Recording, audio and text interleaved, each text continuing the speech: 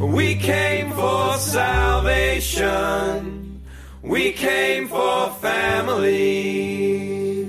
We came for all that's good. That's how we'll walk away. Aloha and welcome to this very Merry Christmas edition of the Layman's Lounge podcast from thelaymanslounge.com, where we exist to bring everyday theology to encourage Christians for everyday life. All your comings and goings at the mall, but I guess we don't really do malls anymore. Whatever, on Amazon. I'm Jason Estopa. I'm a business process analyst and a YWAMer in Kona, Hawaii. On the other line is Dr. Andrew Abernethy. Is that the right pronunciation? Yeah. Abernethy works, but you don't have to say all of that throughout this conversation. You could call me Andy. So let's go with Andy. Thanks, brother. Hey, Merry Christmas. Have you had your first glass of eggnog yet?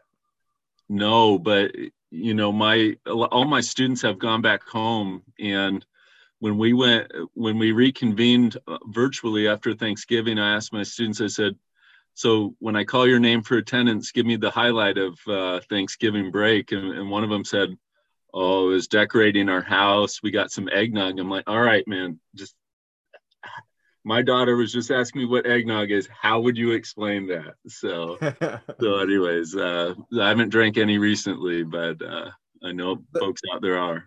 The thought of eggnog disgusts me. Just because the words egg is in there, but it's so good. It just tastes like melted ice cream to me. Yeah, there's a reason people keep drinking it, right? Seriously. So Andy's an Old Testament professor at Wheaton College. He co-author of a book that just came out, I think, in November. It's called God's Messiah in the Old Testament: Expectations of a Coming King, and that's Baker Academic 2020. Again, God's Messiah in the Old Testament, Expectations of a Coming King. It's for sure on my top 5 list for 2020. And you'll probably, I wonder if they're going to like superimpose you 2021 because it came out so like right at the end. But anyways, thanks for being on the call, man. I appreciate it. So this first question, you could unpack a little bit later, but at the highest level, if you and I were a couple Galileans swaying on a fish boat in 2,030 years ago, throwing back some eggnog, and we knew our scriptures and we knew the Messiah was coming soon, or at some point, what about his coming on that first would-be Christmas would we be excited about? Like, especially that would touch on our day-to-day. Just a couple fishermen. I mean, some fishermen, what are they thinking, about?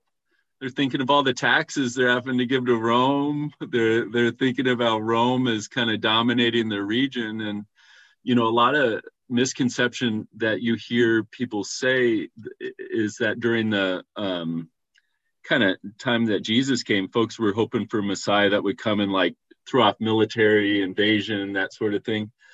You get that in a few texts, but I think they would have been talking about a king who'd be reigning in righteousness. They'd be thinking about how the king, the Messiah, would be coming in, overthrowing this unjust order that they're living in, and be able to live in peace and just not have people,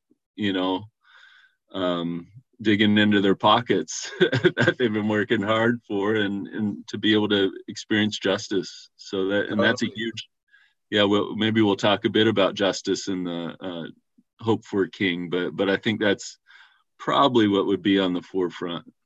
I like that you went straight for the throat of the enduring thought that, mainly the messianic hope was that it was going to be a conquering king like David. You're not saying it's not that, but that's like sort of the enduring, so at the highest level, like when I read the Old Testament, it seems like the Old Testament people of God were concerned with things that like you and I are concerned with, like family, financial security, property and their security of their property, the well-being of their community.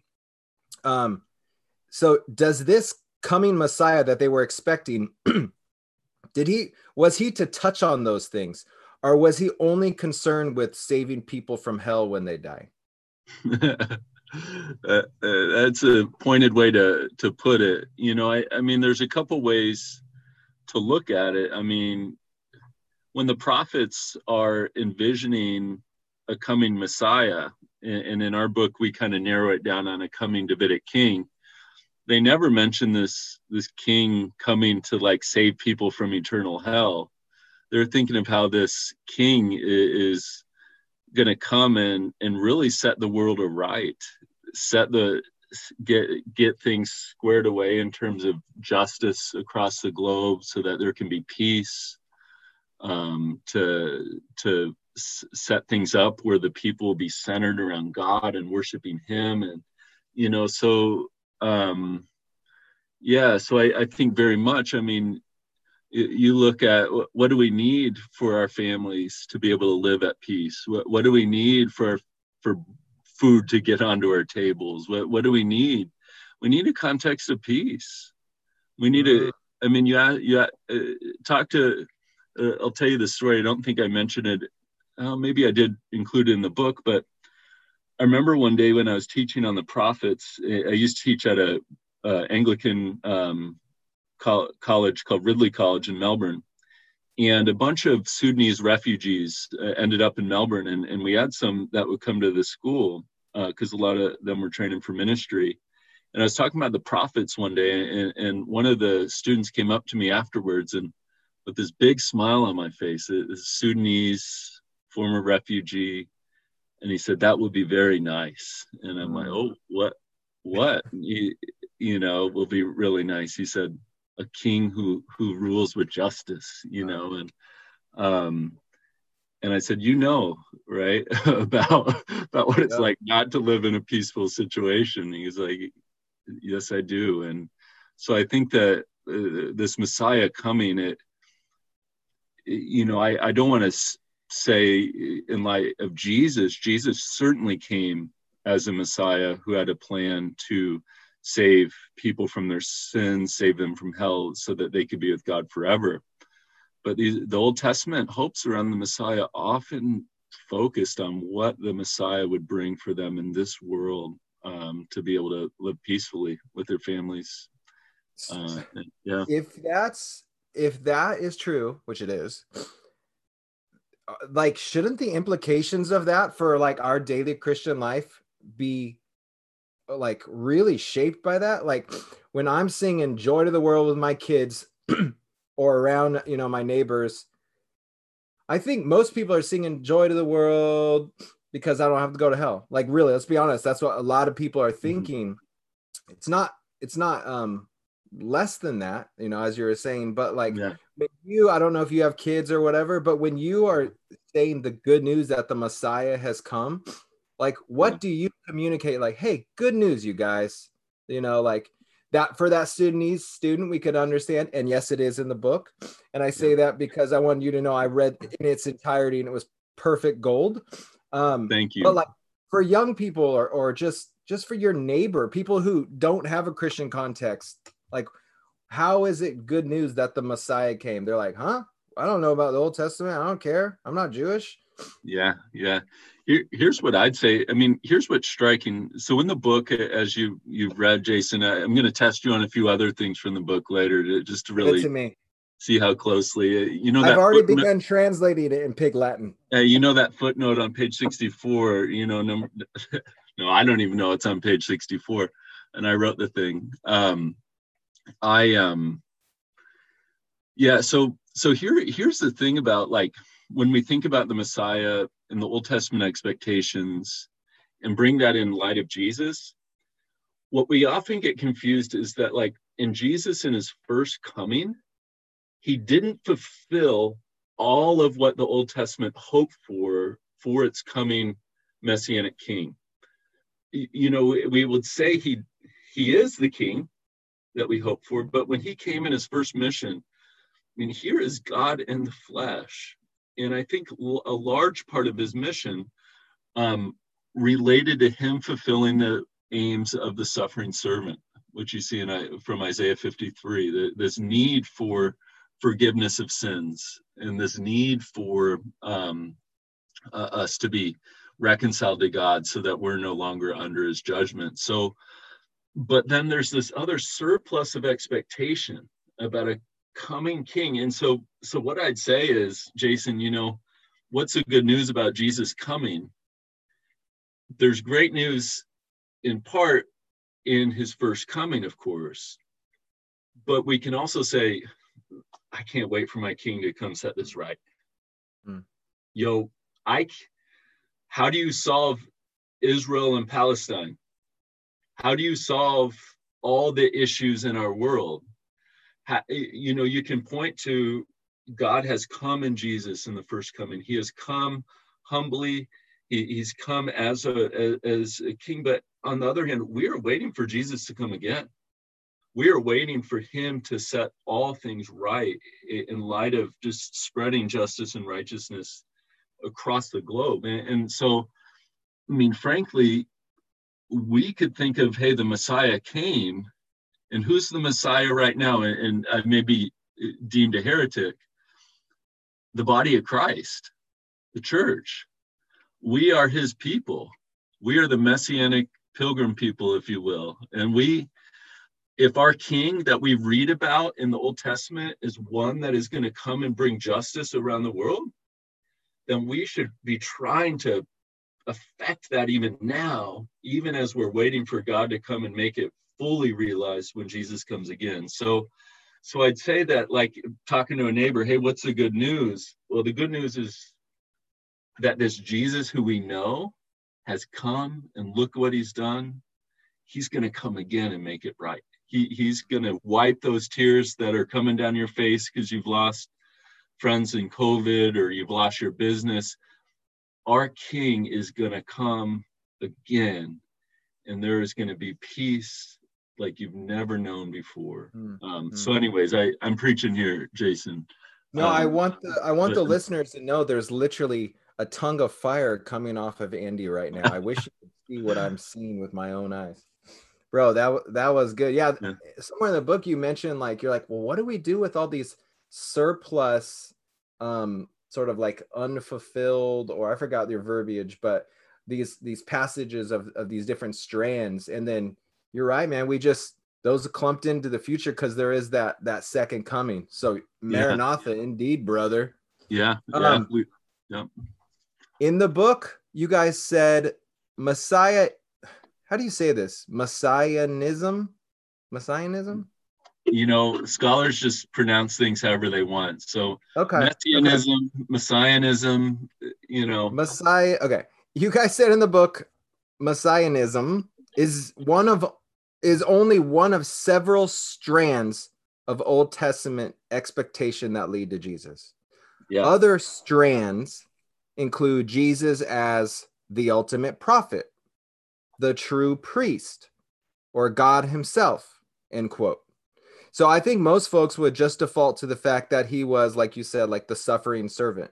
I mean, that's probably kind of, we see that maybe a lot in Matthew or whatever.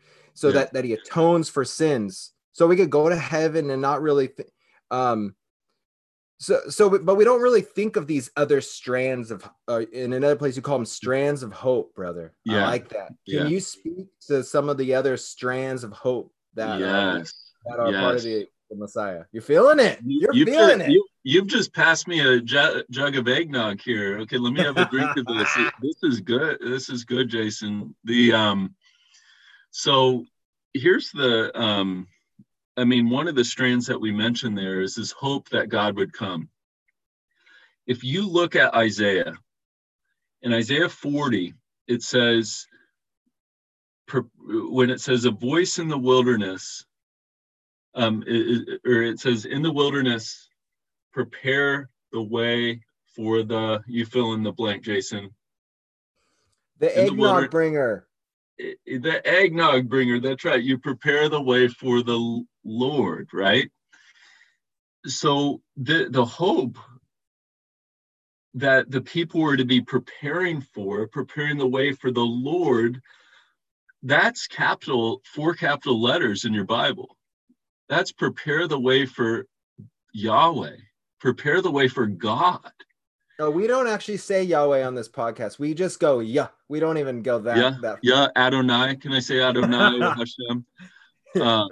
So the hope there is that they're preparing the way because God's going to come in. And a few verses later, it says, "Get up on a mountain, O Zion, you herald of good news." And the word herald of good news is just what we get gospel from in the New Testament. What's the message of this herald of good news? It's, behold, your God comes. The grand hope of Isaiah, of the Old Testament, revolves around the fact that God himself is going to come. Now, I don't think in Isaiah's mind that they completely knew that when God came, this was also going to be a human, that was Jesus. But amazingly, it all comes together. And then all of a sudden you see this immediate promise of God with us from Matthew 7:14 in this new light, like, oh my goodness, God is with us in Jesus. And so this fact that God would come is absolutely remarkable. And I love this verse in Isaiah also where it talks about how this God who's high and exalted, whose name is high and holy, who dwells in a high and holy place. This is Isaiah 7, I think 14 or 15. I dwell in a high and holy place, but also with those who are broken in spirit and have a contrite heart. This picture that the Old Testament is giving of a God who is on high, but also who is willing to dwell with people, I think just points so beautifully to this hope we see in Jesus in a manger. And frankly, when I'm talking to my kids, that's a lot of what I'm pondering with them around Christmas time, is God with us. Is just such a remarkable message. So that's one big strand. I think that all of a sudden, passages that were applied to God in the Old Testament start being applied to Jesus, a king in the flesh. It's just a remarkable revelation we see when Christ came. Yeah, I didn't form a question because I didn't know how to form it, but one thing that I saw you guys were very intentional on was just that. It's almost like it's not, how do I explain it? Like, yeah, we have a high Christology, of course, but there was this emphasis that I read, like, you guys always, it's like, they're like, oh yeah, this is going to be, God is the one who's doing those things. Like, you made that point over and over. Yeah. Why is it helpful us to realize that it was God who's doing those things? Like almost all these messianic expectations, it's like, I mean, is it what? Yeah. Yeah, that's a big point we bring up in the book. And Greg Goswell, when he approached me about the project, I think he'd read something I'd written before and he liked how I made that emphasis, because he makes that same emphasis. And it'd be great to hear Greg answer that. He was a joy to work with. In my perspective, like, what sometimes is challenging in the Old Testament is when you're reading these promises about a coming Davidic king, we often kind of think, well, Jesus was fully God, fully man. That must have been what this passage was talking about. Right. But I think the original listeners would have been thinking, oh, yeah, a human king, they'll be great to have a king like that who God has sent. And so seeing that so clearly, that whoever this Davidic king is really ultimately an agent of God. The hope of the Old Testament isn't about a Davidic king. The hope of the Old Testament is what God is up to and making all things new. And part of what God's making all things new through doing is going to be acting through this, what we see in the office of a Davidic king. Now, as it turns out, this Davidic king that we hope for turns out to be God too. But I think it just brings if I will, a theocentric, a God-centered kind of orientation to realize, hey, these hopes for a coming Davidic king, these stem from God as king, who's going to be bringing about his kingdom on this earth using a Davidic king.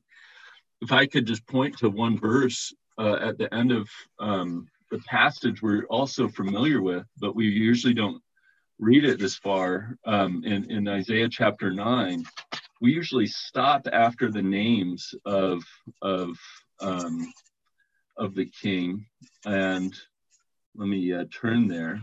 So we got Isaiah 9, where starting in verse 6, it says, "For to us a child is born, to us a son is given, and the government shall be upon his shoulders, and his name will be called Wonderful Counselor, Mighty God, Everlasting Father, Prince of Peace." So this hope of this coming king who will be a pointer of being counselor and pointing to God's might and bringing peace. But it goes on. "And of the increase of his government and of peace, there'll be no end on the throne of David and over his kingdom, to establish it and to uphold it with justice and righteousness from this time forth and forever." Now get this, the final word here. "The zeal of the Lord of hosts will do this."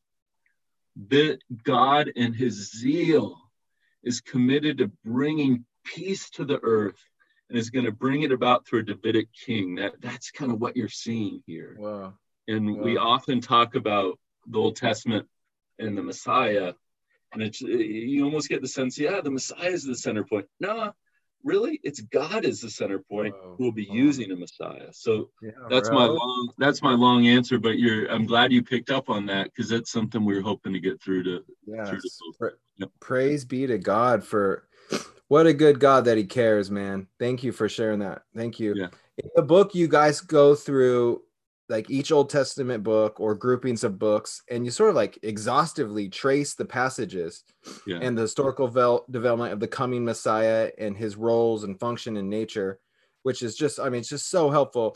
Would you, how do I do this? I've got like 8 classic Christmas ones, like the Virgin and a donkey, angels and the shepherds, a star, blah, blah, blah. I'm going to rapid fire you with these. Only reason I am is because I think you just like one-off did like the Magi and the gifts, like referencing like Solomon and Sheba. I'm like, dang, this is good. So can we just, I'm gonna hit you with a few of them, right? Can you give us the messianic, like what's going on at these points? We'll start with the Magi and the gifts. All right, Magi and the gifts. I mean, you think of folks streaming from another country. That's what I'm thinking. Coming to another country to pay homage to a king. You see the Queen of Sheba doing that with King Solomon, this international recognition. Oh, good. But I think more than anything, look at Isaiah 60. It talks about how the nations will bring gold and I think gold and myrrh to God when his glory appears. And so that's connected to the expectation of God coming. So I think when you see Jesus born in a stable and you see these magi coming from the east with these gifts that were expected from Isaiah 60, you're like, dang, they're acknowledging that this little baby in a manger is God. They're acknowledging that he is king. So that fire. All right. Yeah. I'm hitting you. Riding on a donkey. Yeah, so my colleague Greg wrote that chapter from Zechariah.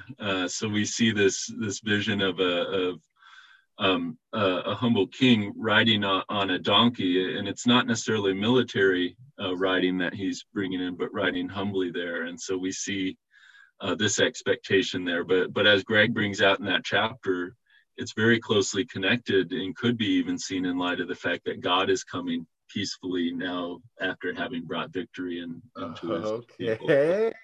So you're getting all my Christmas carols corrected right now. I love it. Okay, angels appearing to shepherds.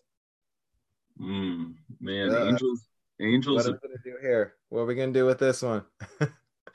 Wow, angels appearing to shepherds. What should I be thinking of, Jason? I don't know. Maybe the lowly. I don't know. Like the. Yeah. Well, okay, gotcha. Okay, if I can be free to just riff and not connect it to a specific. Do your thing, bro. Yeah, I'm yeah. putting you in a corner. You do what you need to do right now. Yeah, so I just, I mean, you see angels appearing to in Matthew, for instance, to Joseph. First off, you're just getting a feel that what's happening here is cosmic. That Oh, these that cosmic. these that these angels are just astounded at the move God would make. You know, people are into the Queen's Gambit right now, watching how all the chess, you know, masterfully being played. I mean, I think that the angels are like, woo, man, okay. And then they are commissioned as God's, you know, agents to declare this to uh, the shepherds. And I agree with you. It's God's doing everything with outsiders here. You know, Yeah. Bethlehem, a virgin, Joseph. I mean, that's scandalous, right? If you think So about it, good. God is just acting like kind of in a counter Herod sort of way here. He's Come like, on. we got a different sort of kingdom coming in. So God's doing everything on, like, what'd you say? God's doing everything like on the outside and some cosmic action. Good, good. All right. Let me see. I think I got one last one here. John the Baptist. John the Baptist. And if you yeah, want, you can hit the star. John the Baptist and a star. And okay, or. yeah.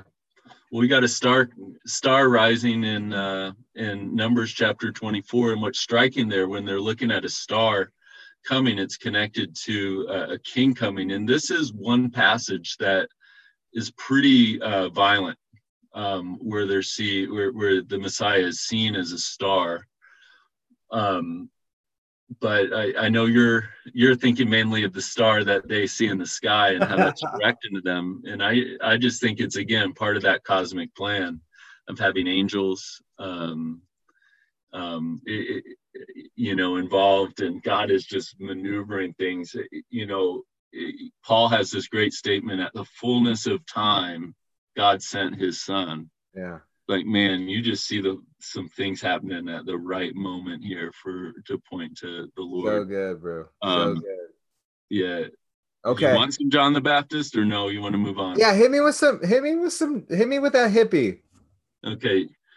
So John the Baptist, man, this guy is remarkable. Wait, full disclosure. Yeah. John the Baptist, I'm always like, what? What does even John the Baptist do? Like, how is he actually even prepare? How is he actually even preparing the way? Like, he's just out there, like, just calling down fire. Anyways, yeah, no Yeah, pressure. he is, Just be man. perfect. Jason, you could be the John the Baptist of Hawaii, man. You're preparing the way for the Lord, right? So you know what's striking is how a couple things, John the Baptist.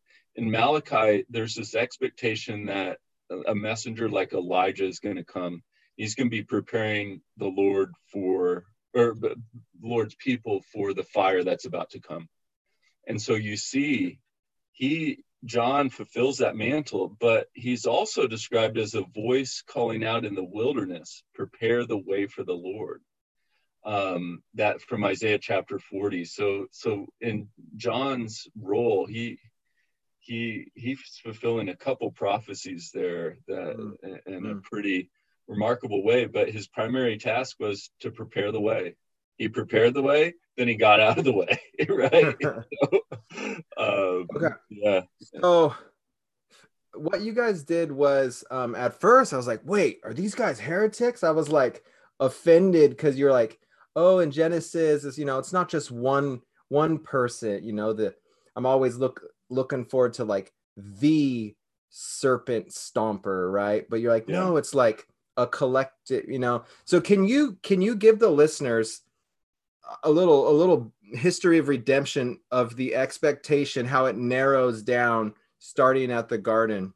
Yeah. So great question, Jason. All right. So when you look at Genesis 3, verse 15, that's the passage Jason's talking about. So God comes along after Adam and Eve have sinned and is like, yo, what's going on? And he starts bringing curses. And God begins with the first curse for the serpent.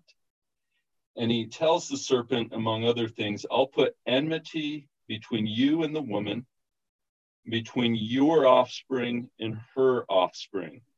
The word there, between your offspring, that is Satan's offspring, the serpent's, and her offspring, that word there is seed, right? And the seed of the woman's offspring will bruise the head of the serpent, but the seed of Satan will bruise the heel of the woman's seed.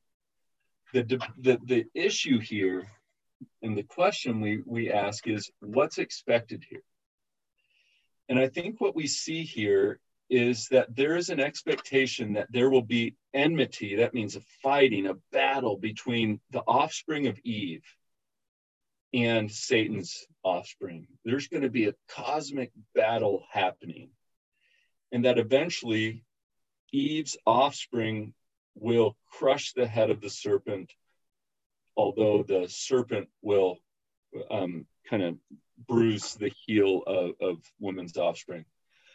What a lot of times people do is they'll see this and say, well, this is Jesus. Jesus is going to be is the seed of woman who is going to crush the head of the serpent. Now, I would say I believe that, but I wonder if we're missing something if we only read Jesus back into it. Because here's the thing. In the very next chapter, what do you see happening in Genesis 4? You see Satan and Eve's offspring in a battle. Remember how Cain was so, mad at his brother? And God says, hey, Satan is creeping at your door and wants you, but you must rule over it. There's this battle going on between Satan and the offspring of Eve. And so the hope, I think, here is that eventually someday there will be an offspring that can overcome Satan's offspring, in the sense of not giving into Satan's temptations, not and living in a way that is Godward instead of towards what Satan is pulling them towards. So I think we start off broad. I think it's more of a hope for a corporate sense of Eve's offspring in general overcoming. And we see, as things develop, though, in Genesis, there is eventually hope from Eve's offspring that centers upon Abraham's offspring. That then centers upon this hope through Israel or Jacob's sons. And there begins to be a narrowing that perhaps overcoming the serpent will come through Israel. But things aren't immediately, I think, centered on just one individual offspring. Right. But over time, it becomes clear that a Davidic king will have a decisive role in leading Israel. But what we lose, if we only focus on one offspring of Israel, of Eve, namely Jesus crushing Satan, we miss out on what Paul says in Romans. That in Romans it says that God will soon crush Satan underneath whose feet? Your feet, you church of Rome. There's a sense that although Jesus is the individual hope for one who brought a defeat of Satan, there's also the sense that in Jesus doing that, he's created a new humanity out of his church to be able to also have victory over the evil one too. So I want to be able to, I think, read the whole of Scripture well. And I think it invites us to kind of find a way to keep together this corporate hope of Eve's offspring overcoming the evil one, as well as how Jesus could take on this role of all of humanity too, in crushing itself and leading the way. So is that what you were? Yeah, no, that was it. Now, at what point is there, so there's this sort of corporate thing, as Jesus, second Adam or the federal head. This sort of makes sense. But Yeah. at some point it does narrow, you know, like I think you guys were saying in the writings itself, where it's sort of like there is a specific, like you know, is there a specific, you know, shoot of Jesse? Was that, are we still talking are we talking the whole tree? Will that shoot become a whole tree, or we're talking like that's one stick that we're gonna like spank Satan with? Yeah, I don't know, but I'd not thought of that connection with the Isaiah 11 passage. But well, here's what's striking to me, and I think it comes out in the book. That theme drops off in terms of explicit mention. You know, the word seed isn't used as much, say, as one might hope, you know, when it's talking about a Davidic king. But you can kind of piece things together as you look at the hopes of what God had promised to Abraham begin to be centered upon King David. You see that in chapter, 7 of 2 Samuel 7, where it's like, hey, your name's going to be great and so forth. And there's this hope that this king would actually be righteous, would obey Torah. And that's, of course, the problem with all the kings and kings. They weren't obeying, so we're waiting for this king who, unlike Adam and Eve, wouldn't give in to the temptations of the evil one. And then when we see Jesus rock up and just like masterfully handle Satan's temptations in the wilderness, you're like, all right, man, here's the offspring of Eve we've been waiting for. Here's the one who can handle these temptations. And so, yeah. So are you saying like sort of like the nuanced version is the messianic expectation for the two guys drinking some new wine in a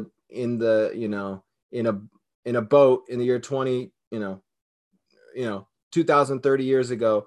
Are they thinking one individual, or are they thinking corporate, or are they thinking one individual that God is empowering, and then that empowered individual will sort of empower the corporate? Like what is the sort of the summary on that? Wow, that's a great question. I would say, at least in how it turns out, your latter option, what they're exactly expecting, it does seem to be there's growing expectation that a Messiah will come and do something important in that intertestamental period. And you see Paul even develop this idea of Jesus as the second Adam. And I don't think he invented that. That was part of Jewish thinking. But what happens is, and how it's developed surprisingly in the second Adam, who also dies for sin and overcomes the consequences of the sin that Satan tempted humanity into anyways. So good. Okay, I found it super compelling how you guys like sort of see a parallel between Chronicles and the New Testament witness. I kind of love that. I will say you guys threw in some nuggets all throughout the book. A little nugget here, just a little quick one-off, a little pastoral, but the pastoral ones were good, man. Can you hit us with that? All right. So I think what you're talking about is how this sense in Chronicles. All right. So imagine you've come back from exile. You've got a temple built. You got priests, but you don't have a king. Who are you? Still you're under Persian Empire. And what Chronicles gives us is a story, a retelling of Israel's story that helps these people regain a sense of their story. That they are a people who can keep carrying on the mission that the Davidic king cared about. King David in Chronicles is obsessed with the temple. You get all that, and they can carry that, what their king, the Messianic, what the Davidic king hoped for, they can live that out.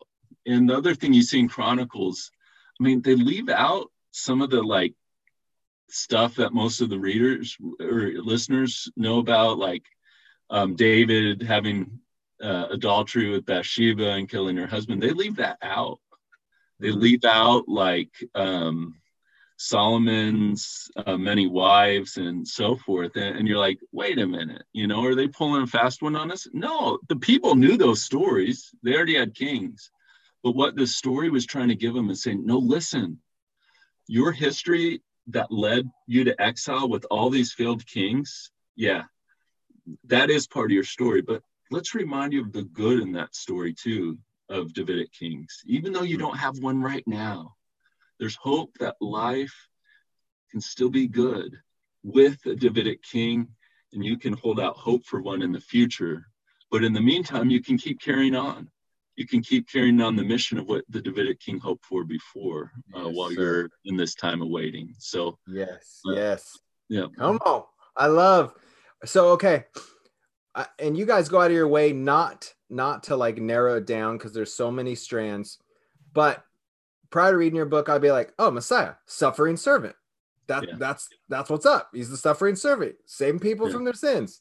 I'll merge that question with this one, and you could kind of give us like the one-liner that we like hang our head on.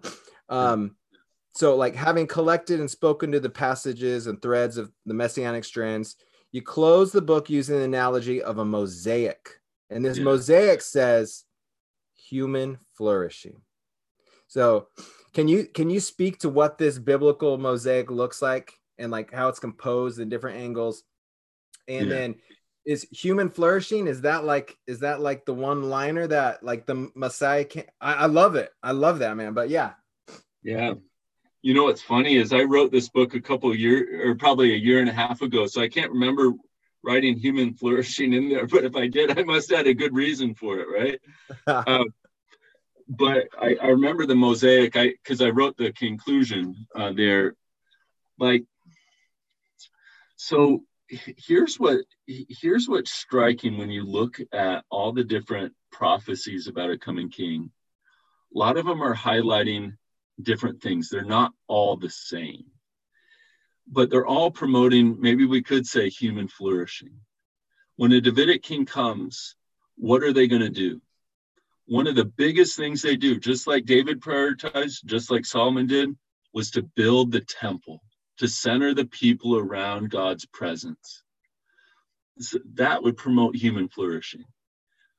When a Davidic king comes in Isaiah, if you look at all four of the texts we look at in Isaiah 9, 11, 16, and maybe 32, the one characteristic there that's repeated in all those passages is that the king will reign and bring justice and righteousness to the world.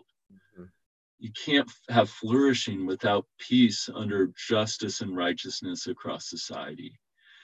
When you think of other passages of a Davidic king coming, even as a violently, in terms of what's happening there, is overthrowing military oppressors. Here, you think, so again, flourishing can result from that. And I'm gonna hit the listener with this line that you guys said. Yeah. Quote, the most prominent characteristic, especially in the narratives, is that the Messiah promotes the centrality of the divine king and his temple. So divine king and his temple, like you were saying. And then you continue on a little bit down, you say, the second most recurring characteristic of the ideal king is his role in the ensuing justice in society. So we've got divine king, his temple, justice, which you've literally been hitting those that entire time, kind of saying that NT Wright thing of putting things to right.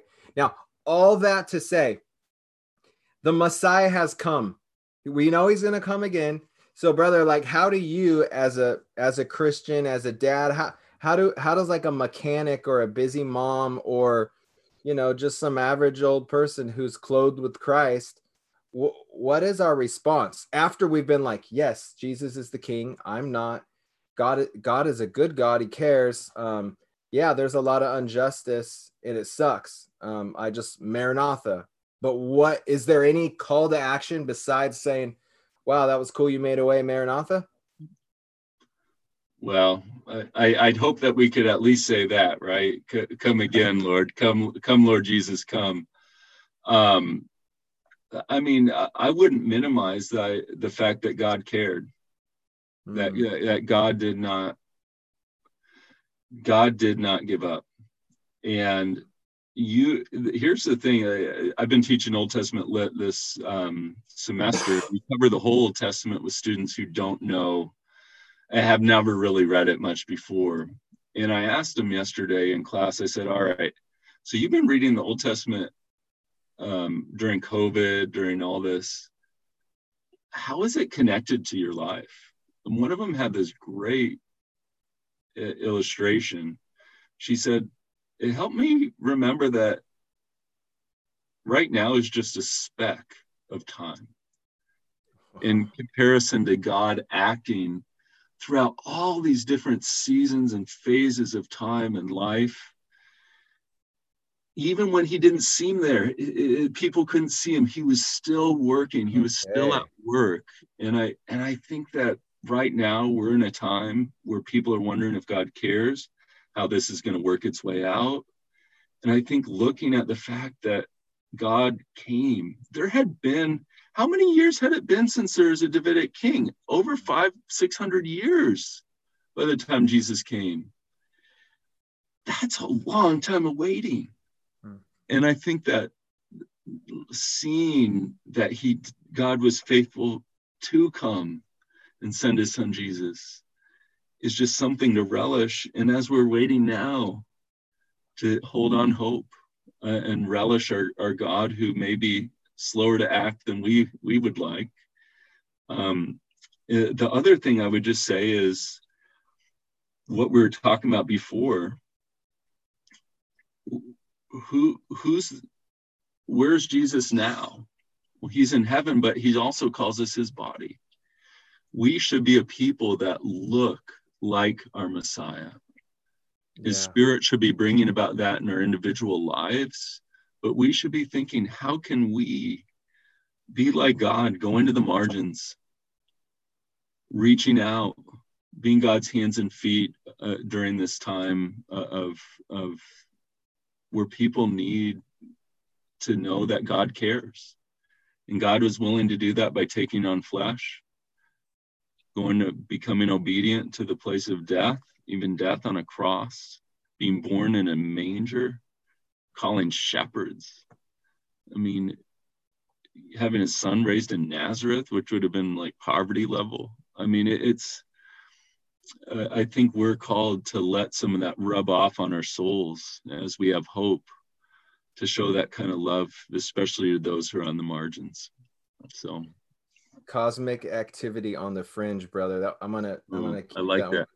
Hey, that was you. That's what, that was super good. The book is God's Messiah in the Old Testament: Expectations of a Coming King, Baker Academic, 2020, co-authored with Dr. Andrew Abernethy. Yeah, and Greg Goswell is my co-author. Yep. So, brother. Yeah, well, thank you and for having me on the show. Your listeners are blessed to have someone like you leading the way. You're a fun guy to talk to, so thanks for having me on. Merry Christmas, brother. Yep, aloha. We came for salvation. We came for family. We came for all that's good. That's how we'll walk away. We came to break the bad. We came to cheer the sad. We came to leave.